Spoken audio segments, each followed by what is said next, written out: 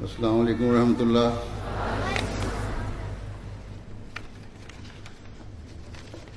The check presented to me of £20,000 by Sadasada Lajna Mahalla on behalf of the Lajna Mahalla UK. I thank Lajna Mahalla UK for this gesture, and I will give this amount to Jamaat Ahmadiyya UK for the reconstruction and rehabilitation of the burned part of the Baitul Futuh Mosque. This check will go to Mir Sahib UK.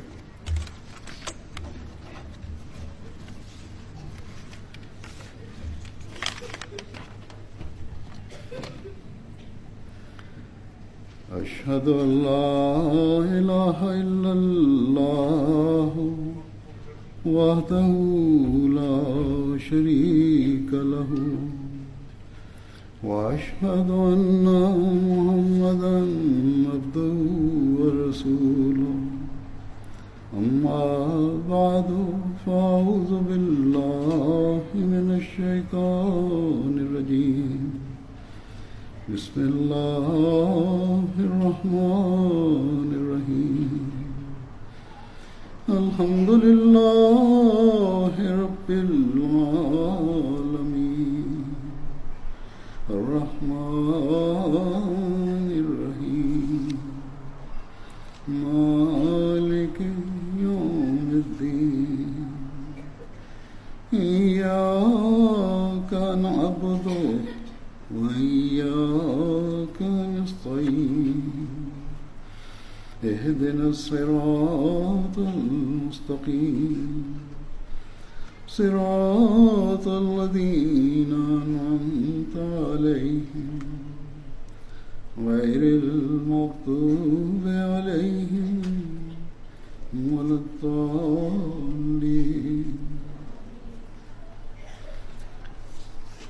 As a result of understanding Islam's true teachings, the members of the Jamaat, with the grace of Allah, appreciate the very high status of women according to Islam, and it is a status that most non-Ahmadi Muslims and the wider non-Muslim population are not aware of and do not comprehend. Today, your Ijtima, which is purely for Ahmadi women and girls, is concluding, and during the event, many activities and events have taken place in order to increase the religious knowledge, morality, and spirituality of the participants. Furthermore, from an administrative perspective, this Ijtima has been organized and run by women from start to end. And they will have made a program that is attuned to the needs and preferences of our ladies and girls. Hence, this Ijtima is a collective and practical demonstration of the great status bestowed upon women by Islam. One allegation often leveled against our religion is that it discriminates against women or considers them to be less than men. However, this is in complete contrast to Islam's true teachings. In chapter 4, verse 2 of the Holy Quran, the creation of human race is mentioned, and it states that Allah created humankind from a single soul. Immediately after this, the Holy Quran states, خَلَقَ مِنْهَا زَوْجَهَا, which means created therefrom its mate. In the Bible, where the creation of man and woman is discussed, the concept of a mate is also mentioned. However, it goes on to say that a woman was created from the rib of Adam. This is contrary to the teachings of the Holy Quran, which clarifies that women were not created out of the body of a man or from his rib. Rather, the Quran testifies to the fact that men and women were created from a single soul and are of the same kind and species. Thus, where the Quran says, created therefrom its mate, it signifies that Allah Ta'ala has made men and women in the same way, and it cannot be said that one is dominant over the other.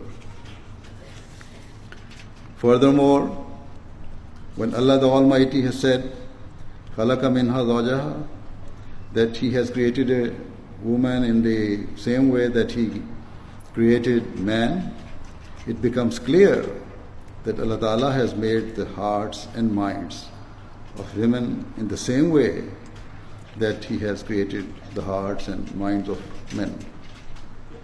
There is no mention of woman being created from a man's rib. Rather, similarities and likeness are mentioned. Despite this, throughout history, there have been occasions where men have sought to prevent women from fulfilling their potential and responsibilities, whilst at other times, women have sought to stop men from fulfilling their duties and responsibilities. Whether due to a superiority complex or an inferiority complex, at times men have considered themselves to be intrinsically different to women, or women have considered themselves inherently different to men. However, the Holy Quran has categorically refuted this concept by saying that men and women are of the same kind. It has clarified that men and women have the same feelings and emotions. Similarly, as each man will be accountable before Allah for his deeds, so will each woman also be held accountable for her acts before God. Nevertheless, it is true that Islam has given differing responsibilities and prescribed a division of labor between the sexes. Both men and women have been given differing roles. However, this should not be misunderstood to mean that women are incapable of understanding the responsibilities placed upon men. This idea of differing responsibilities is entirely normal and according to nature. Even amongst men, there are differences that exist today, whereby people have a differing skill sets and abilities. For instance, some men are trained as doctors, others become engineers, teachers, scientists, or a range of other professions and jobs. Yet, no matter how skilled a doctor is, he is not superior to the other professionals and in other fields as well. In the same way, to maintain a sense of balance within the world, Allah the Almighty out of His infinite wisdom, has given different roles to men and women. And they will both be held accountable before Allah with regards to the fulfillment of their respective responsibilities. Indeed, the Holy Prophet Muhammad sallallahu alaihi wasallam said that just as it is the duty of a shepherd to protect his sheep, similarly it is the duty of every man and woman to fulfill their prescribed duties.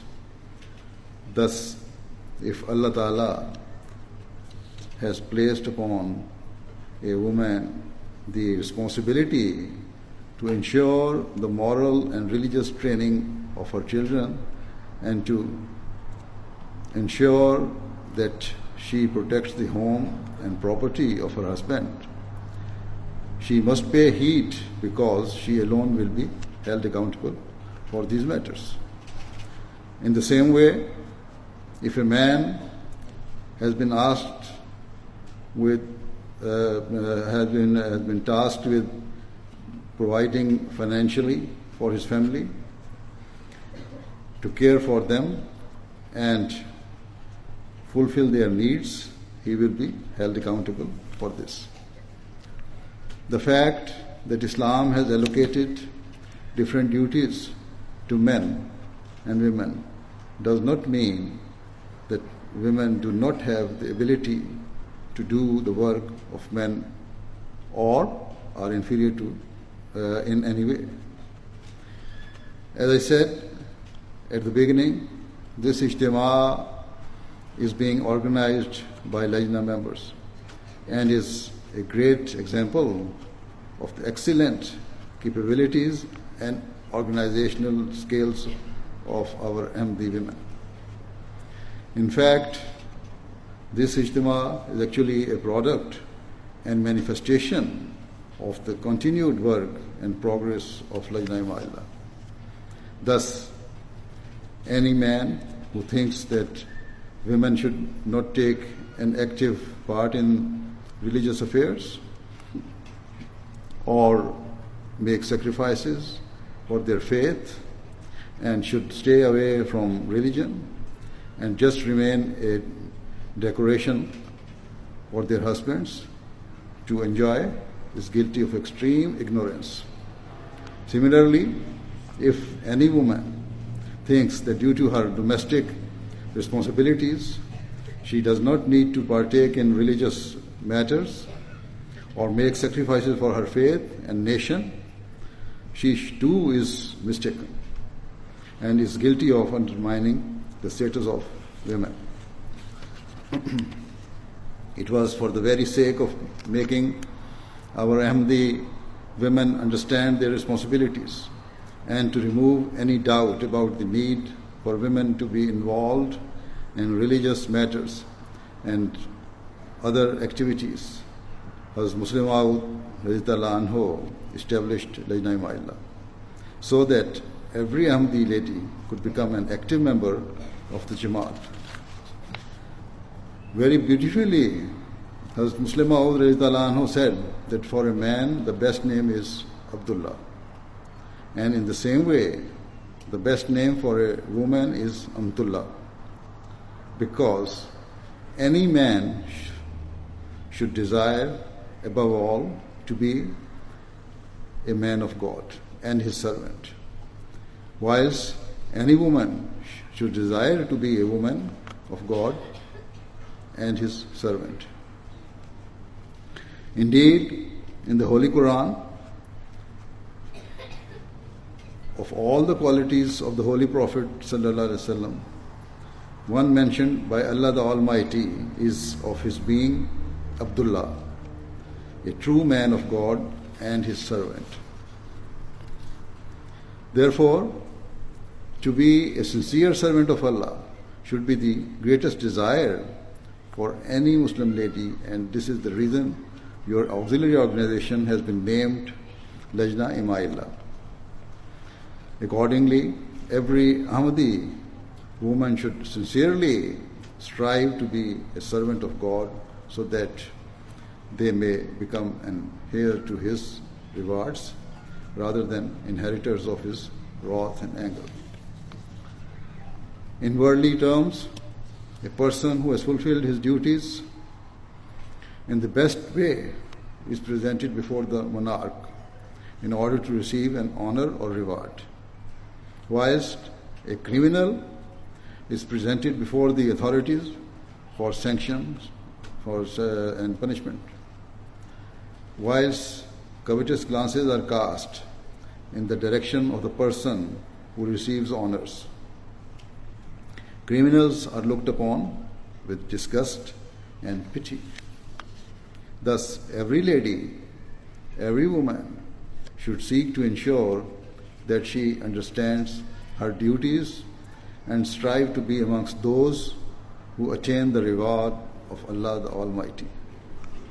In terms of your duties to the Jamaat and faith, you should remember that in the eyes of Allah, the responsibilities and duties placed upon men and women are the same, and both must be ready to fulfill their pledges and make sacrifices for the sake of Islam.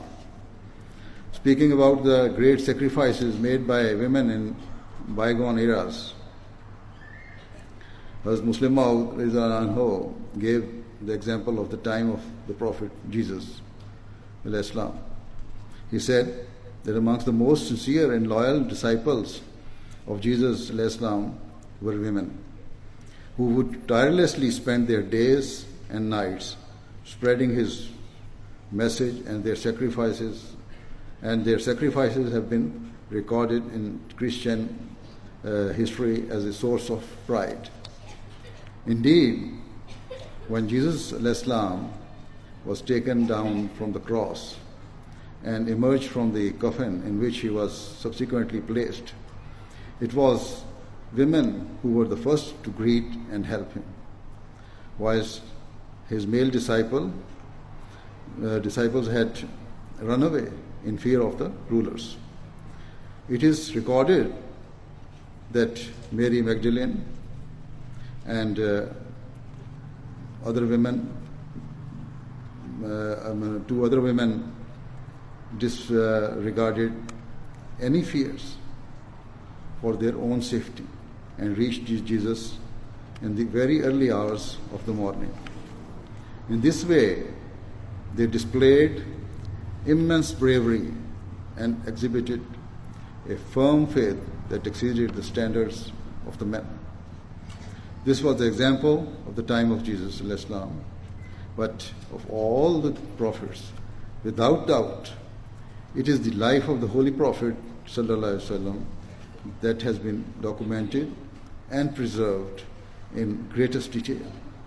And unquestionably, during his blessed era, the sacrifices made by the Muslim women reached a pinnacle and were of standards that has never been witnessed at any other juncture of history. Indeed, when you read about the sacrifices made for the sake of their faith, you can only be overcome with emotion.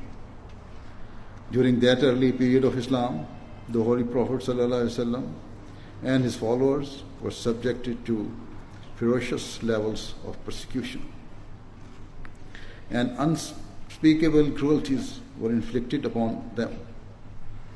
Whilst all the early Muslims had to face persecution, nonetheless, the treatment of Muslim slaves was even more inhuman and brutal. For example, amongst the companions were a husband and wife. Both of them were slaves of a non-Muslim, and their owner inflicted such merciless and terrifying cruelties upon them that merely reading about their treatment leaves a person shaken to the core. They would be forced to lie on scorching hot sands and beaten relentlessly on their chests and bodies. They would be left to burn to the point that their eyes would become completely red and swollen beyond all limits. Yet their master showed no remorse or mercy. On one occasion, upon seeing how they were being tortured and made to lie upon the burning sands, the Holy Prophet ﷺ became overwhelmed with emotion. He was grief-stricken, like a father witnessing his children being beaten before his very eyes. He observed how the slave master sought to compel them to reject the Holy Prophet ﷺ and to accept his belief that there were many other gods apart from Allah the Almighty. Overcome with sorrow, the Holy Prophet ﷺ turned towards Allah and remained engaged in prayer for some time. Thereafter, with great emotion, the Holy Prophet ﷺ addressed the Muslim husband and wife and said, be patient, be patient. Surely Allah will remove you from these pains very soon, and in return, He has made a home for you in paradise. As a result of the continued torture, it was not long before the husband breathed his last. Thereafter,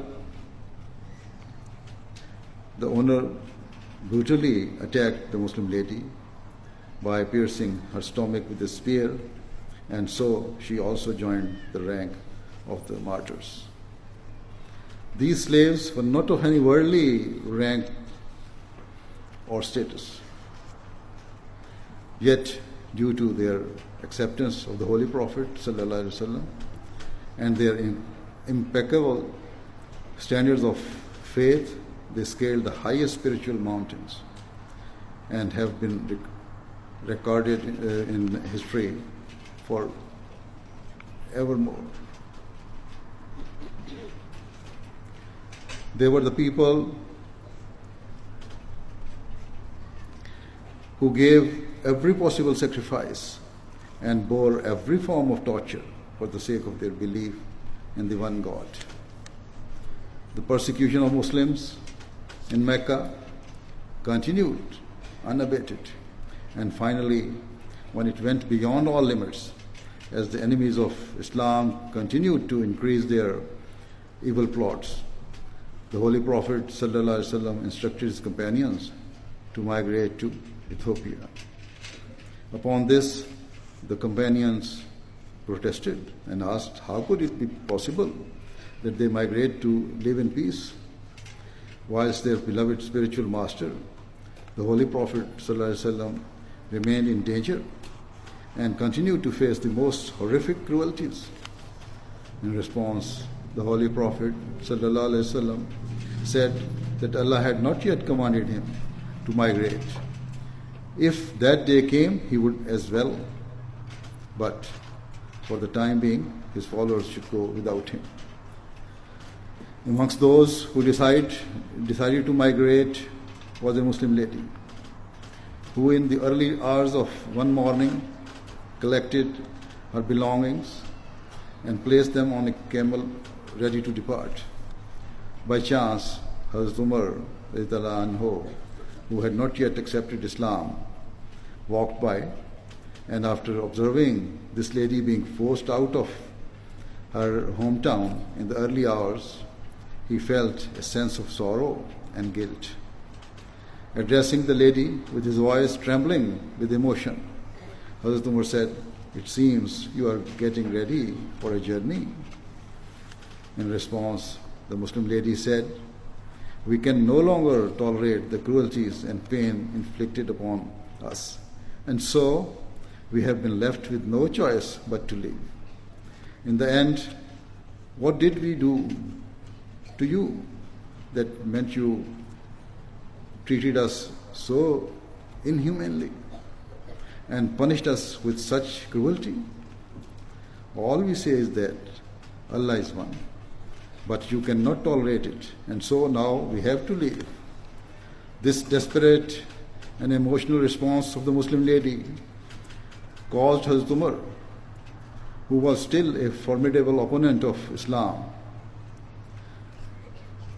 and a person who had shown no mercy in his opposition to Muslims to be overcome with emotion. As tears rolled down his cheeks, he could only bring himself to meekly say goodbye and all the best before turning away. Similarly, there is a famous incident pertaining to the sister of Hazrat Umar radhiyallahu anhu. On one occasion, when he remained a raging opponent of Islam, Hazrat Umar radhiyallahu anhu set out with a sword in his hand with the intention of killing the Holy Prophet sallallahu alaihi wasallam and bringing an end to Islam once and for all. On the way, a man asked him where he was going. And when he told him his purpose, the man said that he should first inquire after his own family, as one of his sisters had accepted Islam. Thus Hazrat Umar went straight to the house of his sister and knocked forcefully at the door. His sister and her husband were reciting the Quran, and upon realizing that Hazrat Umar had come, they hid their Muslim teacher as well as their pages of the Quran. However, Hazrat Umar had heard them, and so upon entering, he immediately asked what they had been reciting. His sister replied, "We were reciting the Holy Quran." Hazrat Umar said that he heard that she and her husband had become Sabi, meaning that they had accepted a belief that was not accepted by the people of Makkah. In a fit of rage, Hazrat Umar lunged forward in an attempt to strike his brother-in-law. But with great defiance and courage, his sister stepped forward to shield her husband and said, "Yes, we are Muslims, and if you want to kill us, then go ahead." Hazrat Umar was unable to withdraw his hand in time, and so he struck his sister accidentally or unintentionally in the face with such heavy force that she was wounded and blood gushed forth from her nose. Upon witnessing how his sister had sacrificed herself to protect her husband, Hazrat Umar was left astonished. Despite his hatred for Islam, Hazrat Umar was good at heart. And so, after seeing the blood on his sister's face, he felt shame and regret, for he knew that rather than protect his sister, as was his duty, he had been in means of grievously injuring her. Feeling restless and wrecked with guilt, his aggressive tone suddenly changed, and he timidly asked his sister if she would bring the pages of the Quran for him to read.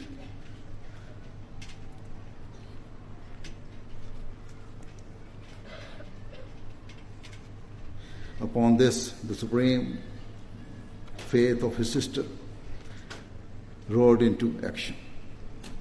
And having already been beaten by her brother, she no longer remained a defenseless woman, but was transformed into a courageous lioness.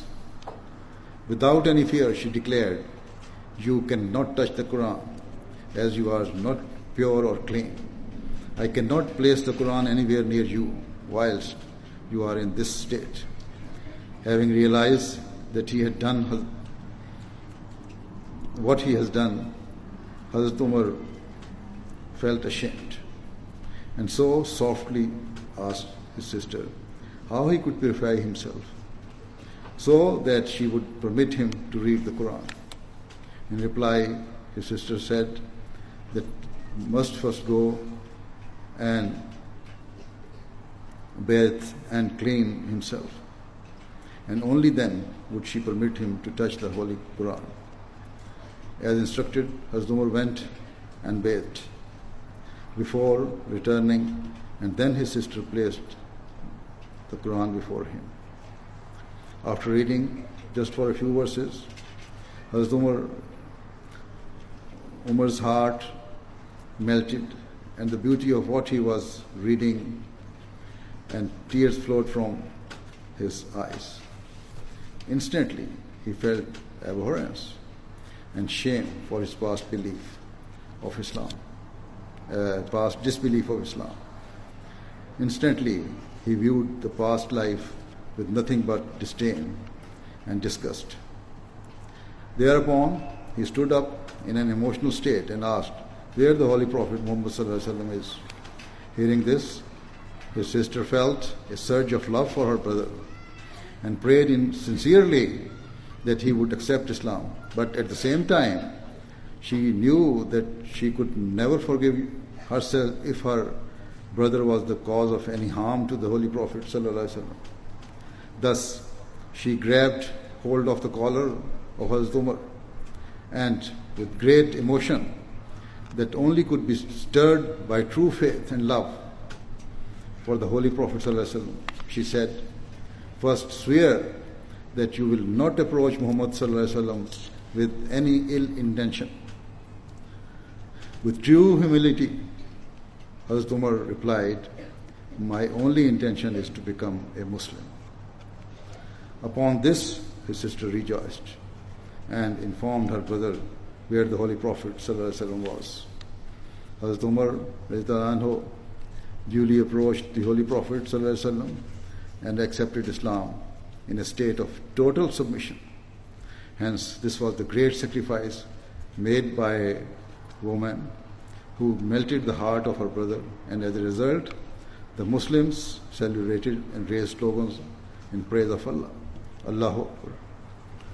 Another astonishing example of faith pertains to the Battle of Uhud. During that war, the blessed teeth of the Holy Prophet ﷺ were broken, and word spread that he had been martyred. When this news reached Medina, Muslim women came out of their homes and ran towards the battlefield to find out the truth about their master. On the way, an elderly Muslim woman frantically asked a companion if the Holy Prophet ﷺ was alive. In response, the companion said, "I regret to tell you that your husband has been killed in the battle." Upon this, the lady said, "I am not asking about my husband. I am asking about the Holy Prophet ﷺ." The companion then said, "I regret to tell you that your brother has also been killed."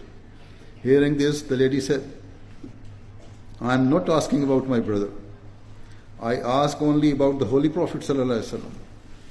The companion then said, "I am sorry, but your son has also been killed."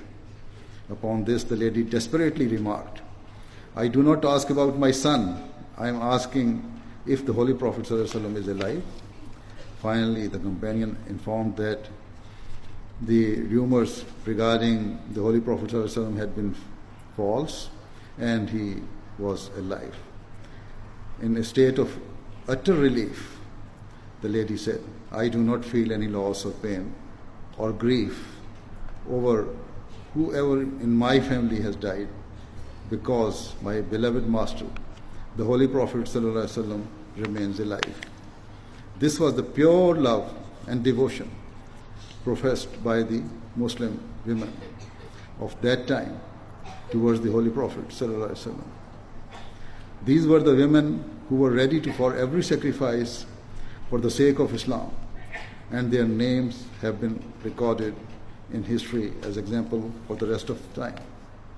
Recently, I was told about an Ahmadi lady living in one of the Western countries who said that when she comes to Lajna meetings and takes the pledge, she repeats the words that for the sake of her faith and nation, she will be ready to sacrifice her life, wealth, and time. However, when it comes to the part about being ready to sacrifice her children, she remains silent, because her children are the one thing that she can never sacrifice. This is an example of a weakness in faith. And ultimately, such a person will become weaker in faith and in reality will neither be able to sacrifice their own lives, wealth or time for the sake of Islam. Remember, when we pledge in our Bai'at to give precedence to our religion and faith over all worldly matters, it means that our love for Allah, for the Holy Prophet of Islam sallallahu alaihi wasallam, and for our religion should be greater than for anything or anyone else. Further, in this era, the Prophet Messiah alayhi salam said that after developing a true love for Allah and for the Holy Prophet sallallahu alaihi wasallam, his followers must also form a bond of love with him. Thus, if we wish to remain part of Jamaat of the Prophet Messiah alayhi salam, we must manifest our love for him by fulfilling the conditions of our Bai'at and remaining obedient to his teachings. The Prophet Messiah alayhi salam said, "In my Jamaat, I wish to see a spiritual transformation which distinguishes Ahmadis from all others. If we are just the same as other Muslims, then what is the benefit to doing Bai'at? If we are weak and lazy in our prayers, like other Muslims, then what is the benefit? If we are weak and lazy in reading the Quran and do not follow its teachings, then what is the benefit? Thus, if according to the teachings of the Quran, you are not modest in your clothing and do not uphold the requirements of parda, what is the benefit to your Bai'at? If you do not fulfill your responsibilities within your homes, what is the benefit to your Bai'at? And if you do not practically manifest the teachings of Islam and do not seek to spread it, what is the benefit of being an Ahmadi? Thus, every Ahmadi lady should deeply reflect upon their pledge to give precedence to their faith over all material desires. Every one of you should constantly analyze and think about whether you have the same spirit and devotion for serving your religion that the female companions of the Holy Prophet ﷺ had. Ask yourselves if you have the same true and sincere love for Allah, the Almighty, and His noble Messenger ﷺ as the companions did. Reflect upon whether you have acquired the religious knowledge and insight needed to fulfill your duties. Consider if you are a true role model of your children and if you are bringing them up in the same righteous way that the companions raised their children. If the answer to the questions is no, you should be very worried and concerned, and it is also a cause of deep concern for the entire Jamaat. Let it be clear that you, our Ahmadi women and girls, are not living lives without purpose. Rather, you all have extremely great objectives, which I hope and pray you understand and strive to fulfill. In this era, one of the foremost objectives for our Lajna members is Tabligh. And to fulfill this responsibility, you must first spiritually reform yourself. You must personally set the best example and fulfill your duty to morally train and educate your children. And you must be their guide and attach them to the Jamaat for a young age, from a young age. Only then can you fulfill your responsibilities in the field of Tabligh. In this era, there is an urgent need for our women to portray Islam's true teachings and to spread them far and wide, without any fear or complex. You must propagate Islam by practicing its teachings. If anyone claims that Islam does not give women freedom, or that they are oppressed by men, it is your duty to show the world that Islam has given you true freedom, true liberty, and true enlightenment. It is your duty to show the world that whatever restrictions exist are not forced upon you by men, but are willingly and freely adopted, having observed the magnificent teachings of Islam. If you do not wish to mingle freely with men or to sit alongside them, it is your own choice, made of your own volition, in order to preserve your honor and dignity. If you do not choose to shake the hands of men, it is because your heart demands that you follow Islam's teachings, which provide true dignity for women. Such conduct is not based on the demands of men, but is the result of your freedom to make your own decisions and is a symbol of true independence. Remember, following the crowd and bowing to the influences of society is not freedom. Rather, true freedom is having the strength to follow your beliefs and to act upon your convictions. Until the voice of your hearts does not emit pure love for Allah, the Almighty, and His Messenger, sallallahu alaihi wasallam, in the way of Hazrat Umar's sister or the elderly lady whose husband, brother, and son were martyred, we cannot influence the wider world, and we cannot bring about that spiritual revolution that is destined to occur. As I said, in this era, our women must propagate Islam, and especially when it comes to women's issues, it is much more effective for women to respond than for any man to do so on their behalf. Every woman should pay careful attention to this and seek to gain knowledge of their faith so that they can refute the allegations directed at Islam and be ready for every sacrifice for the sake of their religion. Thus, I ask all of you to understand and assume your responsibilities and to fulfill your pledge to morally train the next generation in the best way and to bring your children close to the Jamaat.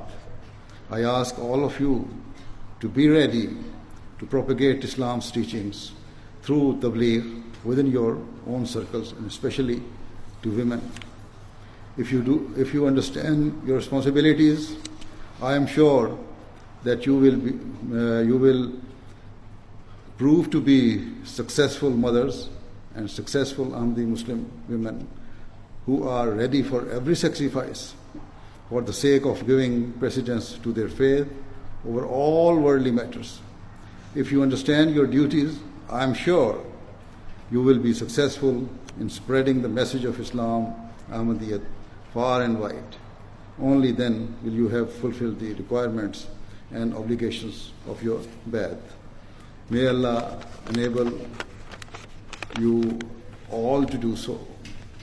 May Allah continue to bless Lajna Ima'illah UK and indeed our Lajna organizations throughout the world. Ameen. Now join me in silent prayer.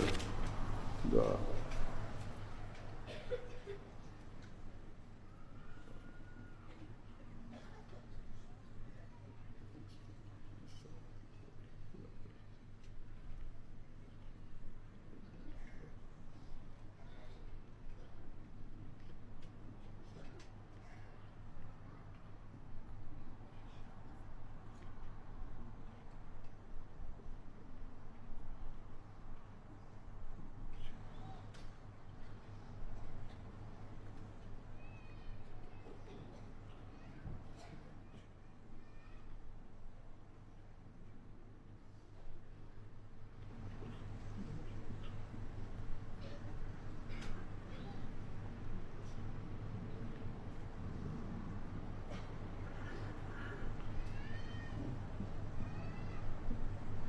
Ameen.